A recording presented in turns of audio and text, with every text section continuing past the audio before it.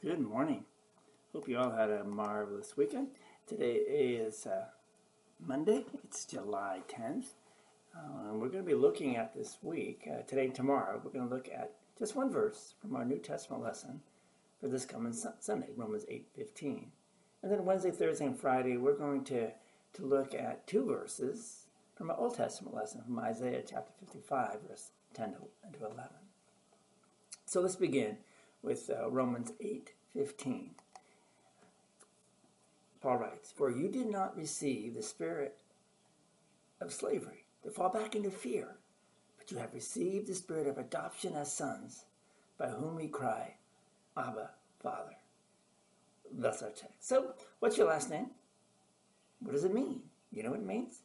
My last name is Cummins.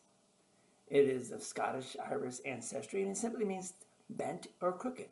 Now, I'm not sure if that means that my ancestors walked around bent over or with crooked bodies, but my last name doesn't really signify who I am simply by the meaning of the word Cummins.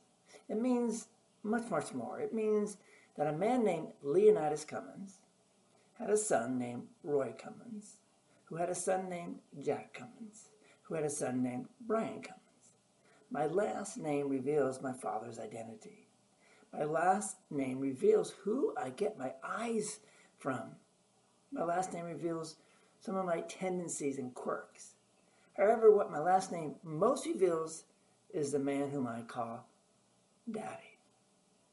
I know that 800 years ago, my last name was cause for fear, as the Cummins clan was one of the most powerful in all of Scotland.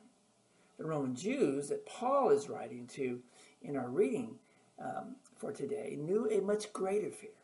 They knew that by simply saying that they were Christians, by simply saying that they had been given the last name given to them in baptism, the Father, the Son, the Holy Spirit, they could be snubbed, they could be disowned, they could even be killed.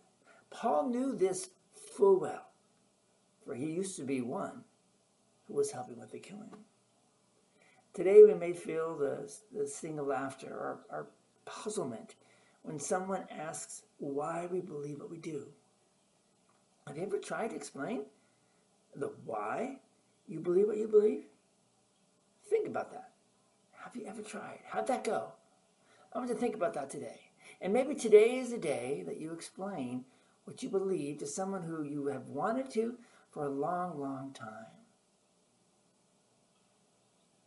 And we'll see how that goes. Let's pray. Gracious Heavenly Father, thank you. Thank you for allowing me to call you Abba, to call you Daddy. Well, that's the love that you have for me. That's the heritage I have from you, that you are my Father in heaven. And thank you for giving me your Son, Jesus, to be my brother, to also be my God, to be my Lord, and to be my Savior. In his name, amen. Thank you for being with us today.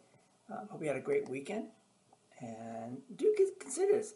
Ask yourself, have I ever really tried to explain what I believe? And how did that go? Did I struggle? Did I do really well? And then maybe try it today. If you feel like sharing, shoot me a note at pastorbrian@tlc.org and let me know how it's going. See you all tomorrow. Have a blessed day. Look at the Romans text again for chapter 8. God bless.